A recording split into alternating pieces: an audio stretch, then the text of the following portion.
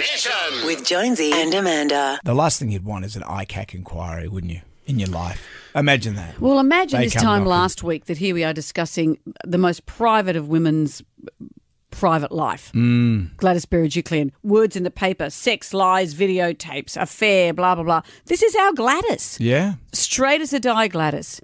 And whether we like it or not, she is in front of ICAC. Whether we like it or not, her private life is becoming public, whether she likes it or not. And this, she's not being judged for her private life, though it'll be interesting to see the repercussions of that. She had to front ICAC because of fears of being compromised because of her partner. It's a murky, murky world. Isn't there. it just? Jodie McKay and Gladys Berejiklian went toe-to-toe in Parliament yesterday. The Leader of the Opposition sat in the Cabinet with Eddie Obeid and Ian McDonald.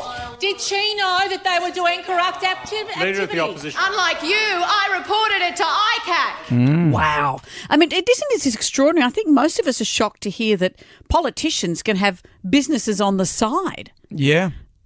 And if you disclose it, you can have businesses on the side. But how can this not be corrupt? These businesses that Mr Maguire had were to do with Badgerys Creek, which is an area that the Premier is very much in charge of. How can this not be murky? It's such a fine line, isn't it? And you look at in your life, how many dodgy people do you know in your life? You do you have any dodgy mates? I don't think I do. I got some dodgy mates, and you just sort of yeah, but you're not. I know. In a life of service. But I don't think I could run Premier as Premier because of the dodgy mates that I have. But having said that, I don't involve myself in their lives. Look, this is what's so interesting is that we all want Gladys to stay. When I say we all, I'm people who I'm speaking to, people who give me their opinion because we need her. We're in the midst of a pandemic. We need her.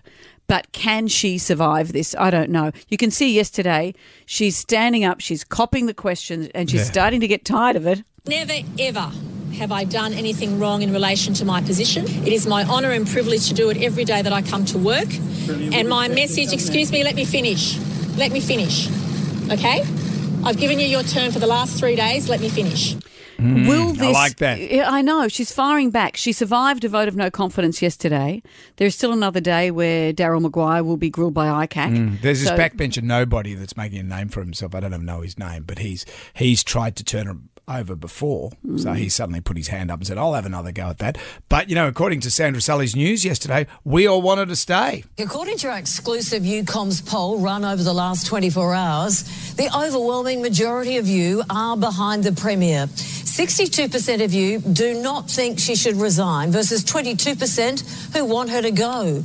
26% of you are more likely to vote for her because of this whole saga, with nearly half keeping their opinion unchanged. Now, that means if an election was held tomorrow, the coalition would still be in a winning position. Interesting, isn't it? If it was a different person, I'd probably say, yeah, they should go. There's a whiff of compromise, but I don't want Gladys to go.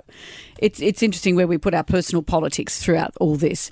But will her reputation be tarnished because of this flaw of her judgment? And the Liberals, in her choice of a boyfriend. They can't crow on about being corruption-free. For the last 10 years, they've been dining out on Eddie Obeid and Ian McDonald. Oh, and isn't it been extraordinary for us to discover that you can have this sideline of business? Yeah. Jam Nation With Jonesy and Amanda.